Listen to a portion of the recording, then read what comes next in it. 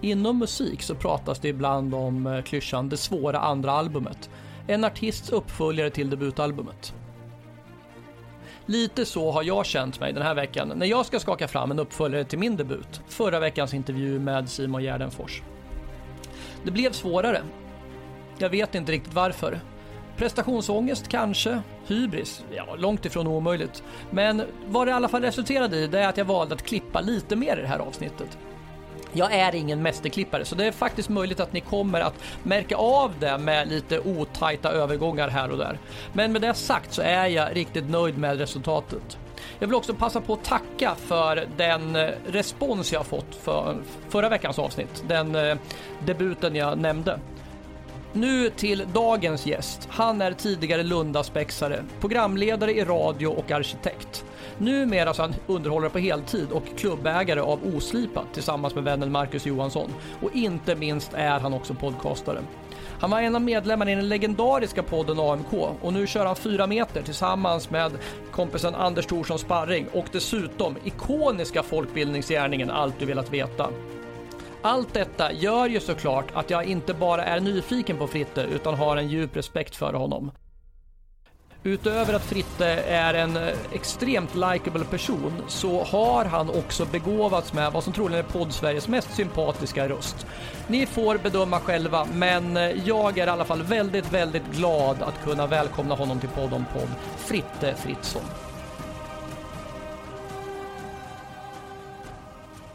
Vad kul att du ställde upp, Fritte. Du har ju 2 poddar. Eller 2 mig veteligen. Det kan finnas fler dolda där någonstans. Ja, 3 poddar. 4 poddar varav 2 är vilande. Ja, du har... De aktiva är väl Allt du velat veta och sen 4 meter tillsammans med Anders. Det stämmer bra. Ja, men kan inte du själv, jag vet ju vad de handlar om, men alla lyssnare kanske inte vet det. Kan inte du förklara, hisspitcha de 2 poddarna superkort bara?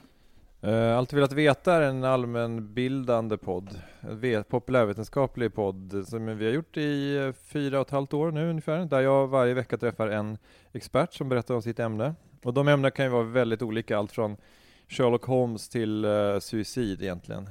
Så att från det mörkaste till det glättigaste kan man säga. Och då menar jag inte att suicid är det glättiga utan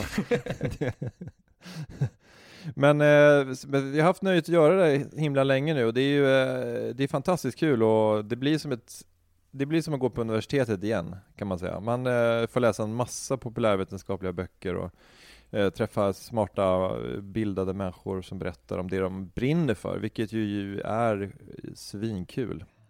Och 4 meter är en pratpodd där jag och min kompis Anders Sparring sitter och orerar och gubbgissar och skojar och är allvarliga om vartannat. Det är en sån här klassisk podd som det är så himla lätt och gnälla på. 2 killar som sitter och liksom tar luft i det offentliga rummet.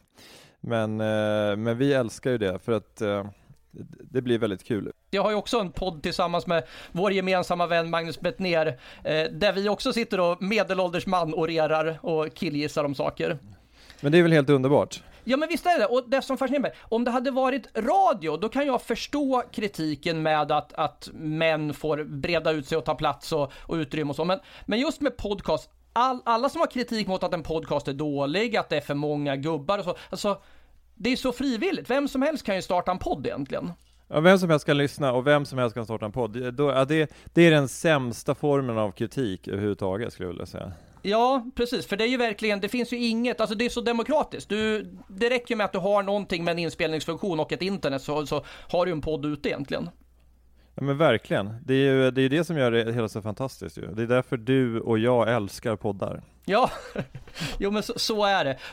Är folk underhållande, då blir ju ämnet sekundärt för mig i alla fall på något sätt. Ja, men det håller jag med om. Man kan ju lyssna, men Jonathan Unge kan ju prata om vad som helst. Det spelar ju absolut ingen roll vad han får i huvudet, utan det blir ju bra. Men med det sagt så älskar jag också allt du velat veta om. Just för att du plockar ju fram saker som det hade ju kunnat heta att allt du inte visste att du hade velat veta om egentligen också. För du kan ju plocka fram saker ur hatten som man inte visste att man ens var lite intresserad av.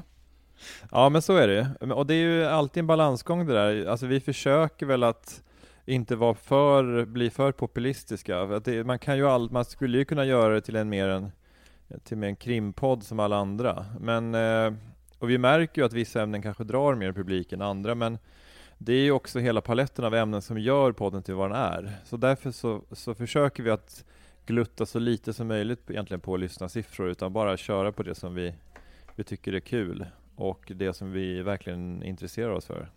Så urvalet är alltså strikt det som är intressant för er? Ja, så kan man säga. Men sen så kanske det finns en gräns också för hur smala ämnen vi gör i podden. Alltså som Lipizzaner-hästarnas utveckling i Slovenien mellan 1736 och 1814. Då kanske vi hänvisar dem till en hästpodd istället. Och så säger hästpodden, det där är lite för smalt för oss också. Men försök med Lipizzaner-podden. Och så säger de också att det är lite för smalt för dem också. Ja, det blir så. Men samtidigt så det är nästan då det är som roligast. Kommer du ihåg att det fanns en blogg någon gång i tiden som hette Rulltrappereparatören? Jag känner till namnet, men jag tror aldrig jag var inne där. Det roliga var att det var ju en fake-blogg. Det var ingen rulltrappereparatör. Han satt och hittade på bara. Men folk var ju helt galna. Han hade ju flera hundra läsare varje dag som gick in och läste om en person som åkte runt i Stockholm och reparerade rulltrappor. Det är ju ett bevis på att underhållningen är mycket viktigare än ämnet egentligen. Men det krävs en del hängivenhet också att skapa en sån blogg och hitta på att man åker runt och reparerar rulltrappor. Ja, nej, men det är fantastiskt. Men hur mycket research gör du själv och hur mycket, alltså jag förstår ju att merparten lämnas ju till den experten du tar in, men det känns ju ändå som att du måste ha lite background för att kunna ställa frågor och få hålla ett samtal drivande. Ja, men det bygger på lika delar allmänbildning, research och gissningar kan man säga. Så det är en tredjedel av varje, men oftast kan det vara någon som har skrivit en bok och då är det ändå så att jag läser den boken. Om inte från pärm till pärm så åtminstone att jag läser de viktigaste delarna och skummar den så att jag har en känsla av vad personen skriver om. Dels för att jag vill kunna ämnet och dels för att det känns så himla mycket enklare att intervjua folk när man kan slänga in referenser till någonting de har sagt i kapitel 6. Då blir de ju, alltså många blir ju omåttligt glada över att man verkligen har läst deras böcker. Så det är ett enkelt trick att få intervjuobjektets förtroende kan man säga. Och när du tar in alltså blir det först så att du väljer ämnet och sen letar upp vem kan jag prata med om det här? Eller händer det ibland att du hittar en person och blir fascinerad av den personen och sen försöker ringa in ett ämne utifrån personen? Ja, men det är väldigt olika faktiskt. Men ibland så känns det som att ämnet kommer först. Men oftare och oftare så är det ju förlag och PR-byråer som skickar förslag på böcker och gäster till oss. Så då kommer ju ämnet först kan man säga. Och sen är det också, lyssnare föreslår ju också ämnen. Och är det ett ämne som vi gillar så vill vi ju gärna gå och lyssna till mötes. Det är ju också en sån här win-win situation. De kommer med bra förslag på ämnen och experter som vi får och då känner de sig sedda också, vilket gör att de blir mer hängivna och blir mer fans kan man säga. Har det hänt någon gång att du har refuserat ett ämne i efterhand? Att det har spelat in och så känner du så här, det här håller inte för att lägga ut? Jag har väl 1 eller 2 gånger känt att det här är lite på gränsen och att jag tycker inte att det blir så bra. Men jag har faktiskt släppt alla. Men däremot så spelade jag in en intervju en gång som blev halvt raderad på minneskortet för att jag var ett klantarsle. Och då fick jag ju bita det sur äpplet och ringa den här personen som dessutom bodde i Lund och berätta att det här avsnittet, det finns inte längre. Men då var ju han så storsint så att han sa, men jag tyckte ändå att det fanns vissa grejer där som jag sa som vi kunde få till det bättre. Vi får se det förra som en generalrepetition. Och så åkte jag ner nästa gång jag var i Skåne så träffade jag honom igen och intervjun blev faktiskt lite bättre. Men peppar 245 avsnitt och bara en kasserad intervju, det känns ändå ganska bra. Ja, det får man säga. Det är ett rätt bra track record. Det är nog, undrar om det finns någon intervjupodd, om man nu ska kalla det så, som har den felfriheten egentligen. Det är änglavakt kallar vi det för. Ja. Men du, en annan sak som jag har tänkt på, du får väl suga i det här som beröm, men du har ju en irriterande snygg radioröst. Ja, men tack snälla, vad fin du är. Nej, men den är väl liksom, det är den här samhällslena rikssvenskan, va? Och sen så är det lagom, det är liksom, ligger någonstans i baritonregistret. Jo, men så precis, det finns någon trygghet i det. Det tänkte jag redan på första gången som jag hörde dig i podcast. Och därför är jag lite förvånad över att du kommer ju inte från någon regelrätt radiovärld så där. Du känns ju som en person som hade kunnat gjort morgonpasset i 8 år innan du började med poddande liksom. Ja, och det är en sorg. Ja, du har fått morgonpasset där. Ja, jag har varit med några gånger och hoppat in som gästprogramledare någon gång, men det har inte blivit mer av det, kan man säga. Men sen när jag jobbade på P3, redan då var jag väl för gammal för P3, så att, nej, men jag kommer ju från ett helt annat håll, men kanske har det lite grann att göra att jag har någon slags akademisk bakgrund, att jag har pluggat ganska mycket på universitetet, att man får någon slags lite folkbildande ton sådär. Men själva röstläget har väl ingenting med det att göra, tänker jag. Det är bara generna. Det genetiska lotteriet. Men själv, du är lite från gnällbältet, kan man säga. Ja, jag brukar få höra, någon sa någon gång, och jag tyckte att det var rätt charmigt. Någon sa att jag var Fredrik Wikingsson på helium och amfetamin. men Fredrik Wikingsson är ju Fredrik Wikingsson på amfetamin. Ja, precis. Så att det är en haltande liknelse. Det är väl den jag oftast brukar jämföra med, fast som du säger, det är mycket mer gnällbältesdialekt över hela. Men han har ju också lite den här att han inte andas ut så mycket, utan det pratas hela tiden. Ja, precis. Men jag tycker också att det är, alltså röster uppstår ju i någon slags dynamik med varandra. Så när du och jag pratar med varandra så tror jag att det blir ett väldigt bra samtal rent lyssningsmässigt också. För att vi har lite olika röster. Jag kanske har lite djupare röst än vad du har. Och du kanske har lite mer intensitet i din röst. Men i och för sig, jag pratar väl, alltså ibland pratar jag lite lugnt och sävligt som jag gör nu. Men ibland så kanske jag kan speeda upp också. Men jag tror att mycket av hemligheten är väl också någon slags dynamik där också. Att det blir lyssningsbart. Och ibland när jag tänker efter, om man liksom är medveten om inspelningen och samtalet, så brukar jag försöka kunna tänka efter och lägga in den där dynamiken. Det har ju blivit, för jag har ju också några 100 poddavsnitt i ryggen, och man blir ju bättre på det där, tycker jag. På att tänka in dynamiken i samtalet också. Just det. Men förutom seriemördaren med Magnus, vad är din poddhistorik?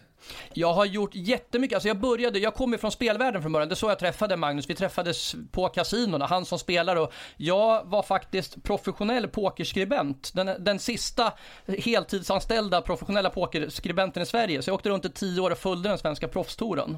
Med det så blev det så att det blev naturligt för mig att dra igång spelpoddar. Så jag har gjort podcast om poker och sportsbetting och amerikanska hockeyligan och den delen av poddvärlden. Men egentligen seriemördarna var väl det första mainstream-grejen som jag har gjort egentligen. Mm. Men alltså NHL betraktar du inte som mainstream då, eller? Jo, det blev väl mer mainstream, men vi hade ju rätt mycket spelfokus. Men den sista NHL-podden som jag gjorde den var rätt så bred. Där var jag väl mer ur fan-synpunkten. Ja, kul. Egentligen. Ja. Men du, det är ju så roligt, för du pratar ju om det här med du som akademiker, och slår man upp din Wikipedia-sida så står det ju komiker och arkitekt. Det är ju en skön kombo. Ja, det är väl inte så många som har det, tänker jag. Nej. Är du verksam arkitekt alltså? Nej, det är jag inte. Men jag är utbildad arkitekt. Jag jobbade på ett kontor i Malmö några år.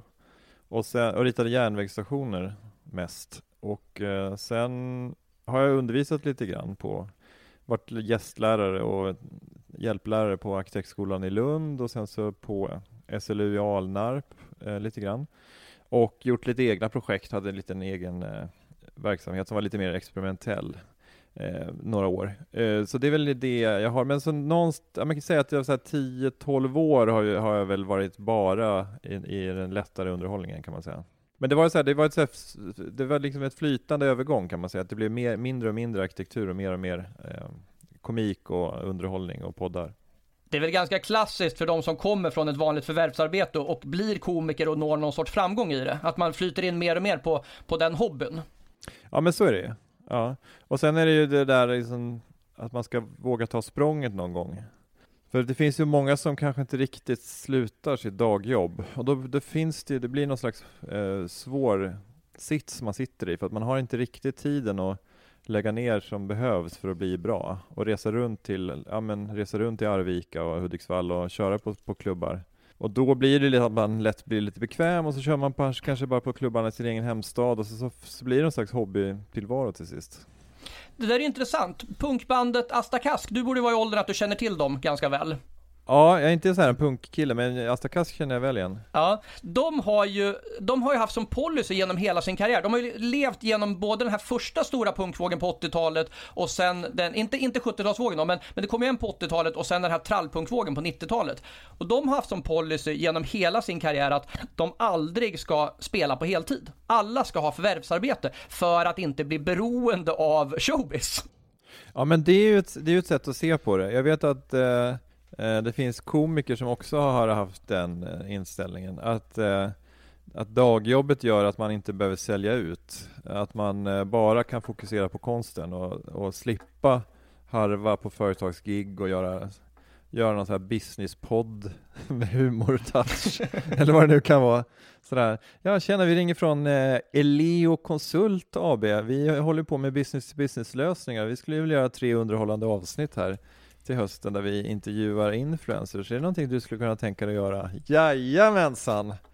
Det kan jag göra. Det känns som att det måste ju vara otroligt svårt att få in de där timmarna och den dedikationen för att bli... För jag tänker så här att om man nu har kommit... Om man är hobbykomiker då kan jag förstå det. Men om man verkligen vill satsa på det och ändå bestämma sig för att man ska ha ena foten kvar i ett annat jobb, det måste kännas splittrat på något sätt. Att inte kunna dedikera sig helt och hållet. Ja, men så är det. Men det blir splittrat och jag tror inte man blir lika bra helt enkelt. Men sen är det ju få förunnat att bara kunna köra stand-up. Men det är väl Bettner och Johan Glans och Babben och kanske några till. Ja, men Schyffert och Batra och några, det gänget.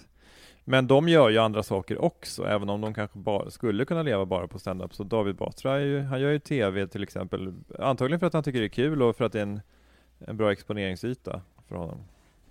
Nej, men jag har ju istället för att göra alltså företagsgig och den typen av jobb, så har jag då har jag ju ett annat ben, och då är ju poddarna ett annat ben för mig. Och sen ger ju poddarna en hel del synergieffekter också, för då blir jag bokad som moderator och konferencier i sammanhang som är där de vill ha någon som är lite kunnig men ändå med en humoristisk touch. Och de jobben tycker jag är svinkul att göra. Det känns inte som någon slags sellout-grej, för att det är oftast väldigt intressanta sammanhang man medverkar i. Så att det är ett kul mix faktiskt. Det måste ju, allt du velat veta måste ju vara jättebra imagemässigt om man vill in på den banan och kunna göra saker som inte är ren comedy. Ja, men så är det. Och sen har jag en klubb som heter Oslipat också, som finns i lite olika städer, som är en stand-up-klubb som har funnits i 14 år nu, vilket är lite så här hisnande känsla att fan vad länge man håller på. Klubben har funnits lika länge som jag har kört stand-up. Men vi har gjort ett samarbete med någonting som heter Riksbankens jubileumsfond, som är en jättestor samhällsvetenskaplig och humanistisk forskningsstiftelse. Där vi då har blandat humor och forskningskommunikation. Där vi har gjort olika temakvällar. Oslipat pratar om brott, eller Oslipat pratar om manlighet, eller Oslipat pratar om fred kan det vara till exempel. Och så bjuder man in forskare som får berätta om sin forskning, och sen kör komikerna på ämnet. Så de skriver 5-8 minuter om krig och fred eller om manlighet till exempel. Så det är också en sån här spin-off-effekt som är fruktansvärt kul att göra. Det som jag tänker på när du gör det här, apropå, för det vi pratar om lite med splittring. Du gör 2 poddar och sen har du klubben, plus att du, om jag inte är fel underrättad, så driver du och Marcus också stand-up-galan. Ja, just det.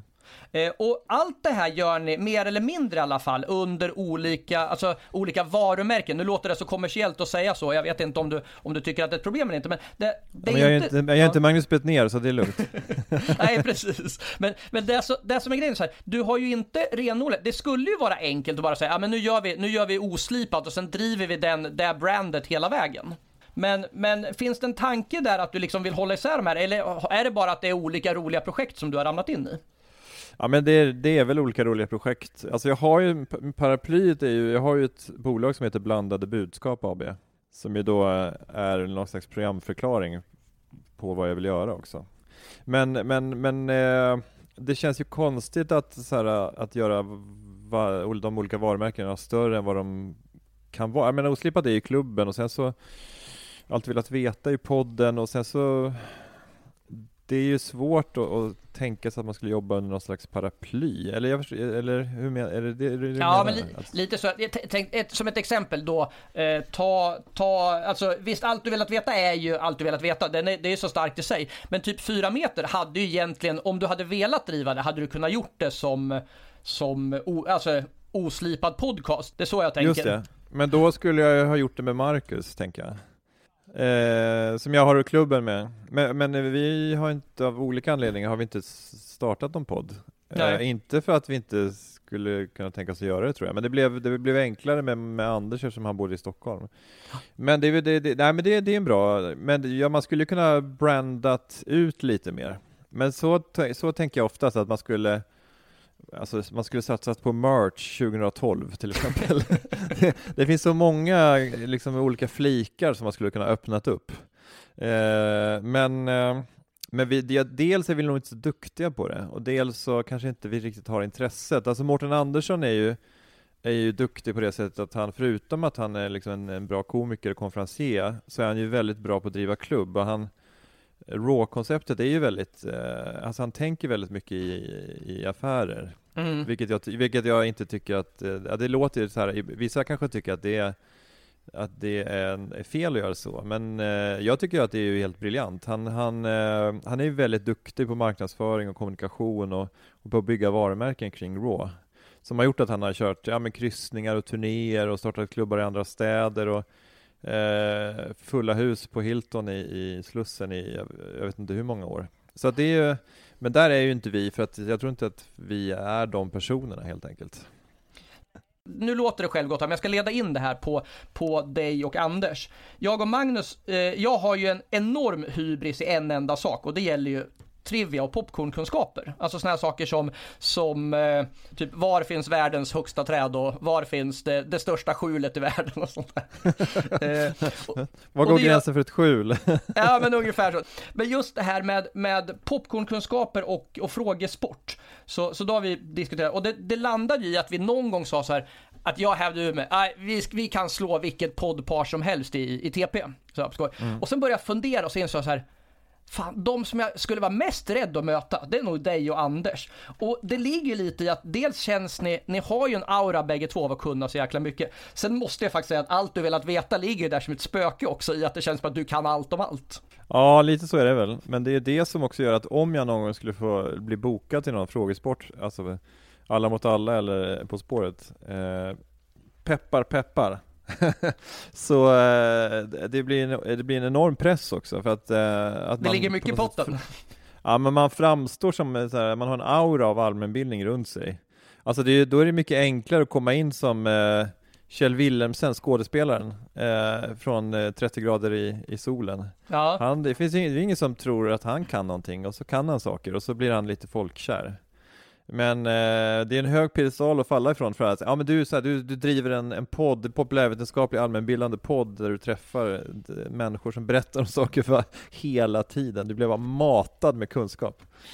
Men jag tror ju att jag och Anders skulle stå oss ganska bra mot er, men sen är ni säkert väldigt duktiga också. Men du, vi får väl göra slag i saken. Vi får väl spela in en sån här mashup-avsnitt där seriemördarna utmanar 4 meter på TP, och så lägger vi upp den i båda flödena.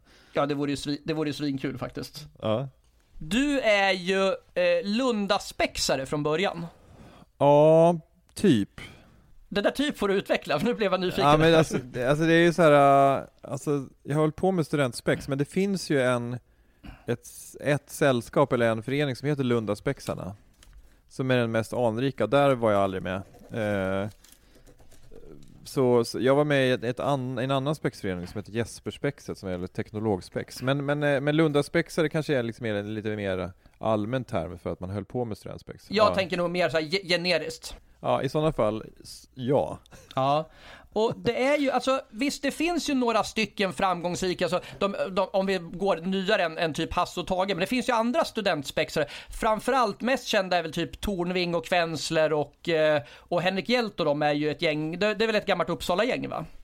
Ja, precis. Sen har du ju då Hipp-Hipp-gänget med Anders Jansson och Johan Wester. Just det, men vad jag inbillar mig, och det här får ju du säga som ändå är mycket mer hemma i standup-världen, att det finns en liten om man säger friktion mellan spex och stand-up. Ja, men det gör det väl. Framförallt gjorde det väl det förr. Alltså när vi höll på 90-talet, då såg man väl ner lite grann på stand-up, att man tyckte det var töntigt. Och det är ju liksom lite så här en hög häst att sitta på när man själv håller på med studentspex. Men man tyckte kanske att man var lite finare. Eftersom spex då, ja men det ansågs ändå vara lite, ja men att man hade lite historiska referenser och att det var lite flådigare humor, att stand-up mer var under bältet. Men det var ju under en så här period där svensk stand-up var lite mer flasig, alltså lite snuskare.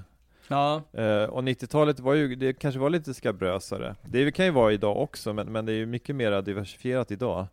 Så att alltså den bilden av stand-up man hade då kanske till viss del stämde också. Så att jag hade liksom jag tyckte inte stand-up var något spännande. Det var ingenting som jag ville göra. Alltså sketchhumor däremot, det var ju liksom mer en förlängning av spexet. Så jag höll ju på med sketcher efter att jag slutade i Lund. Och sen från sketcherna så gled jag in i stand-upen. Vilket var en kul väg att gå. Men idag så skulle jag ju säga att det finns ju folk som håller på med studentspex i Lund som börjar med stand-up sen. Och så att jag skulle säga att det är mer öppna dörrar idag. I Lund var det en kille som heter Erik Berén som fortfarande är klubbarrangör och driver flera klubbar i Växjö och Lund bland annat.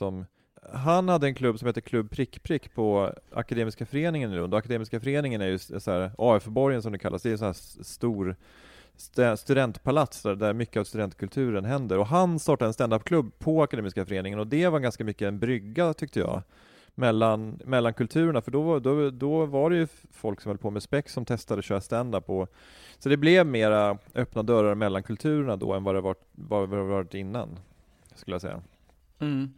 Saknar du det? Alltså, finns det något sug att gå tillbaka och göra? Alltså, nu, för tekniken finns ju på samma sätt som vi pratar om den på poddar, så går det ju verkligen, alltså, det går ju att göra billig sketchhumor utan att behöva ha ett tv-produktionsbolag bakom sig. Ja, men så är det ju. Men jag är nog mer sugen på att göra radiohumor. Jag gjorde ett sketchprogram som heter Carpe fucking Diem ett par år, 2012 till 2014 på P3. Men det var ju så här det byggde mer på att vi skulle imitera gubbar och göra så lite skoja om det som inte tankesmedjan skojar om, alltså inte politik utan mer nöje och kultur sådär. Och vi var ett gäng som sattes ihop lite grann. Men jag skulle vilja, jag får ofta idéer till någonting som, men det här skulle kunna bli en kul radiosketch. Så jag skulle nog vilja göra mer radiosketcher än tv faktiskt. Och det där är väl också, jag kan också känna, alltså poddformatet, trots att det finns väl 1 miljon poddar i världen nu, det känns ju lite outnyttjat på det regisserade sättet, kan jag tycka. Ja, jag håller med. Det finns ju ytterst få sketchpoddar i Sverige till exempel. Ja, antingen så är det intervju eller så är det reportage, känns det som, eller så är det en ren snackpodd med 2 kompisar. Visst. Så det där finns en lucka att komma i om man är lite begåvad och har lite driv. Men det är det som är problemet också. Det finns så mycket grejer som jag skulle vilja göra, men dygnet tar ju bara, 22-23 timmar, lite oklart där. Men jag har så mycket idéer. Det låter ju också så här lite förmätet och lite töntigt att säga det, men det är svårt att förverkliga allt helt enkelt när man har några poddar och en stand-up-klubb och kör stand-up på 2 barn och sådär och ska vara en hyfsat fungerande människa.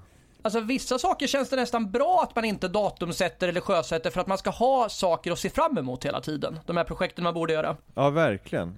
Så det är så jag ska tänka kanske. Ja. Och så ska jag gå och samla på mig små bitar och tankar och idéer som jag kan då förverkliga senare i livet helt enkelt. Exakt så. Tänk vad tråkigt det vore om den här mentala agendan var helt tom. Man inte vet vad som kommer att hända. Så. Alltså, eller man inte ens vet vad man vill göra. Ja, verkligen. Ja, det är ju helt säkert att det är en del av ens drivkraft är att man har någon slags flås av de här icke-förverkligade projekten som ligger och skvalpar där.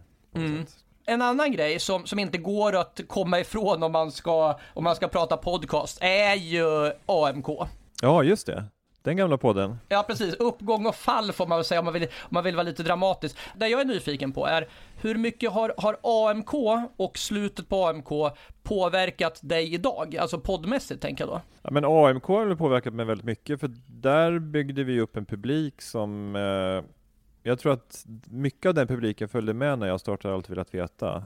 Vilket gjorde att jag fick en flygande start med bra lyssnarsiffror redan från början.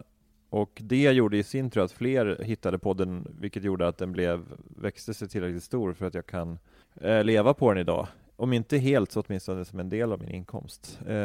Så det har ju betytt enormt mycket. Så att jag är extremt tacksam över den tiden. Det var jävligt kul dessutom. Och det kändes ju på något sätt lite som en sån här, det som man brukar kalla för en sån här supergrupp, en drömgrupp med dig och Martin. Så sist var det väl dig, Martin, Nisse och David var väl det sista gänget så att säga. Ja, precis. Så det är väl oftast det man förknippar med AMK. Men grunden var ju att TS Knas fanns ju, och Martin Soneby var ju ofta gäst där, och jag var gäst där någon gång då och då. Och Martin kände väl att han ville ha en egen podd som var en comedypodd där komiker satt och snackade med varandra. Och då frågade han mig och David Druid, som han också liksom kände att han hade som synkade bra med, om vi ville vara med och starta en ny podd. Och så drog vi igång helt enkelt. Och det blev ju bra ganska tidigt. Men sen så David var väl med, kanske 70 avsnitt eller någonting sånt där, men han jobbar ju på morgonpasset parallellt hela tiden, vilket gjorde att han kände väl att han inte riktigt hade tid. Det kanske inte var riktigt så kul som han trodde heller. Jag vet inte, men det är no hard feelings. Han är en underbar människa, men han hoppade av då. Sen så hade vi lite vikarier, men sen så blev det mer eller mindre så att Nisse och David blev fasta medlemmar sen. Jag inbillar mig att ni är väldigt, väldigt olika som individer, och det var det som gjorde framgången i det. För jag lyssnade bara på slutet nämligen, när det var ni egentligen, så jag har inte hört så mycket av David Druid-tiden. Ja, men jag skulle nog säga att en del av framgången var att du jämförde oss med en supergrupp, men man kan ju säga att man kan jämföra oss med ett pojkband där alla då har sin favorit. Men bara i vår podd så var det väl ingen som var den snygga. Alltså Martin Soneby kan ju se snygg ut på pressbilder som är så här 15 år gamla, men i övrigt så fanns det väl ingen som var så här. Finns väl folk som gillar Nisse om man vill ha dirty och rock'n'roll, va? Ja, så är det. Han kan ju också se väldigt härlig ut på pressbilder så. Nu hänger jag ut hans privata utseende här. Det som hände var ju att vi fick en ganska kul koppling till våra fans. Det blev en väldigt direkt lina kan man säga, och alltså vi började skämta om att jag var den gamla och Martin var den tjocka och David var den lilla och Nisse var den alkoholiserade. Och sen, trots att men typ jag och Martin är nästan lika gamla och alla var alkoholiserade. Så att det var liksom ingen stor skillnad. Men vi fick våra fasta roller, och så det blev ju ganska mycket en festpodd också, att vi pratade ganska mycket om fest, för vi var inne i en sån fas, och vi spelade in livepoddar på Bonden där vi satt och drack shots när vi spelade in, och så det blev ganska mycket att lyssnarna, när de kom och kollade när vi körde live, så var det ganska mycket de bjöd på järn, och vi festade mycket med våra lyssnare. Så det blev en ganska så här, nästan incestuös relation kan man väl säga. Men det var, jag tror att folk tyckte det var kul att det inte var någon som Jonas Gardell som stod på ett konserthus och sen åkte till sitt hotell, utan att det var en kompisrelation. Det blev ju väldigt korta linor till publiken. Ja, men så var det. 2014 började vi ju turnera land och rike runt och köra. Vi är inte så mycket livepodd, men vi körde stand-up helt enkelt. Och då började vi bygga upp en publik. Så jag menar, första gången så kom det kanske 50 pers i Norrköping. Men andra gången vi var där så kom det 200. Så det var, alltså det liksom växte i vissa städer växte det nästan exponentiellt mellan turnérundorna. Så det blev ju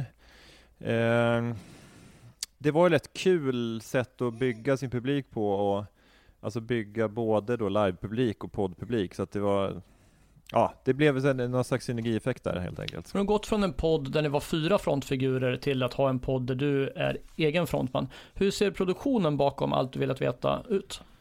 Ja, men jag gör egentligen med min sambo Ida som hon hjälper till att producera. Jag gör väl det mesta operativa jobbet, men vi pratar ganska mycket om ämnen och personer och sådär tillsammans.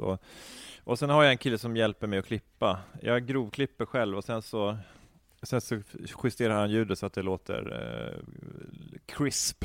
Ja, snyggt. Det är någonting jag är lite avundsjuk på. Trots det jag pratar om, trots många 100 program i ryggen så är jag notoriskt usel på ljud. Jag har aldrig fått in det här.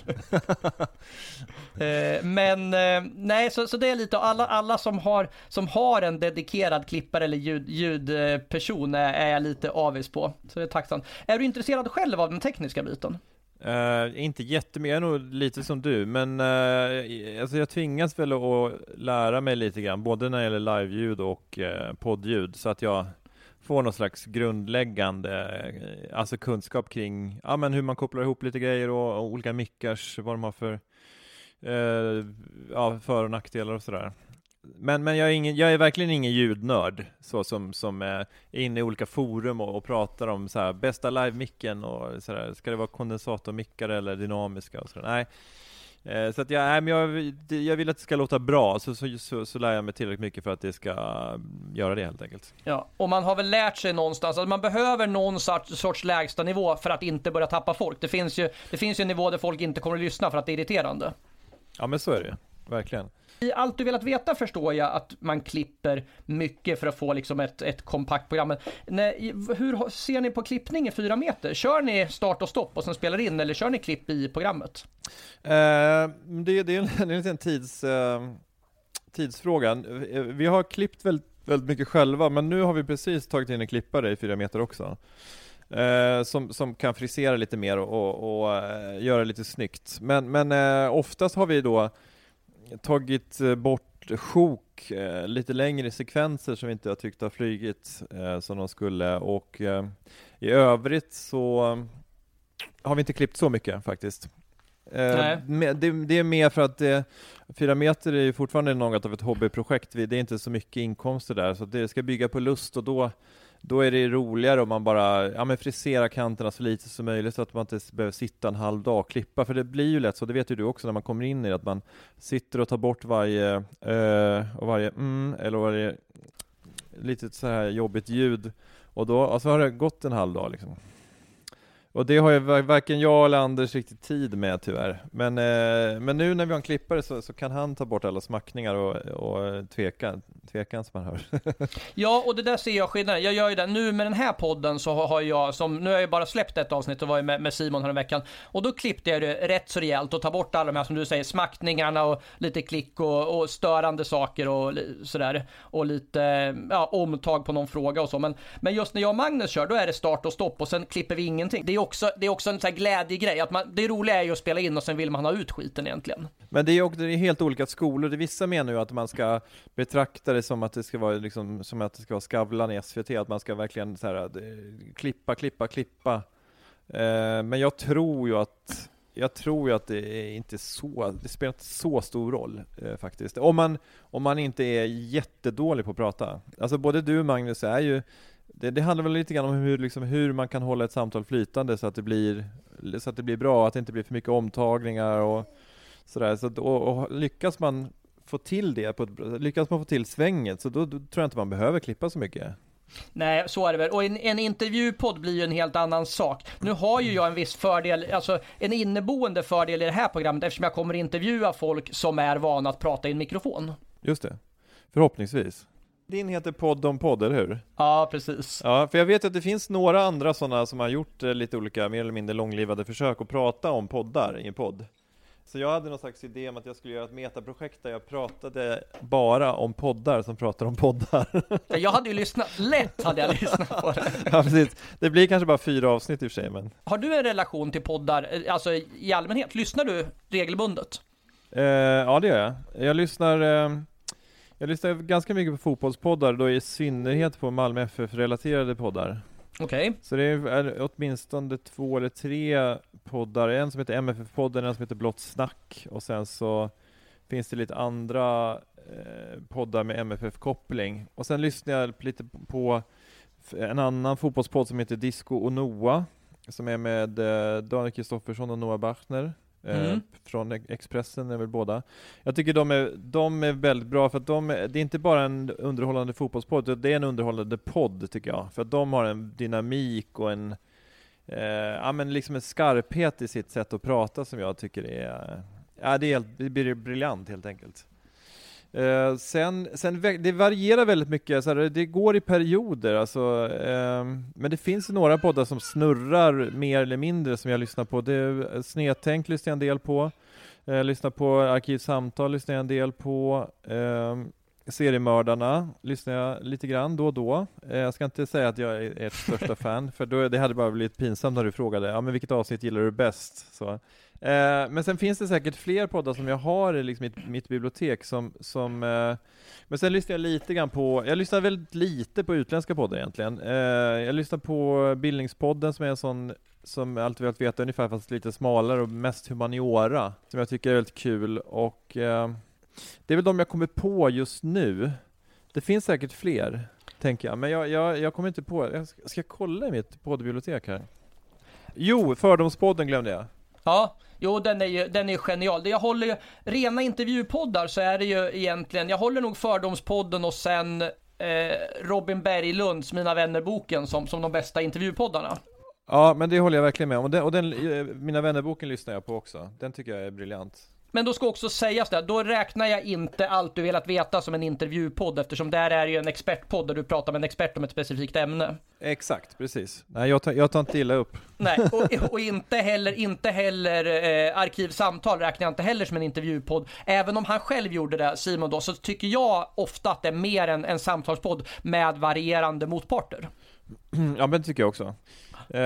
Men de är ju men de är sköna. Jag tycker Simon också, när han har gäster som är lite mer kontroversiella, är väl att ta i, men alltså som hans intervju med Peter Wahlbeck de är ju skitbra tycker jag, för att han på något sätt lyckas ta Peter på ett sätt som ingen annan gör. Ja. Och intervjun med Thanos Fotas är ju också legendarisk tycker jag.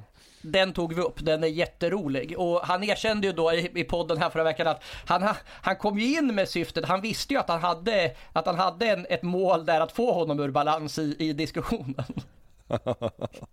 Ja, men det gillar jag. Det är alltså, men Simon tycker jag är så briljant människa, för att han gör så mycket bra grejer, och han har ett driv, och alltså kompromisslös är väl fel ord, men han gör verkligen det han vill, och det blir jävligt bra. Jag tycker att han är fan någon att benchmarka sig mot. Han är en bra riktmärke helt enkelt på hur man ska tänka.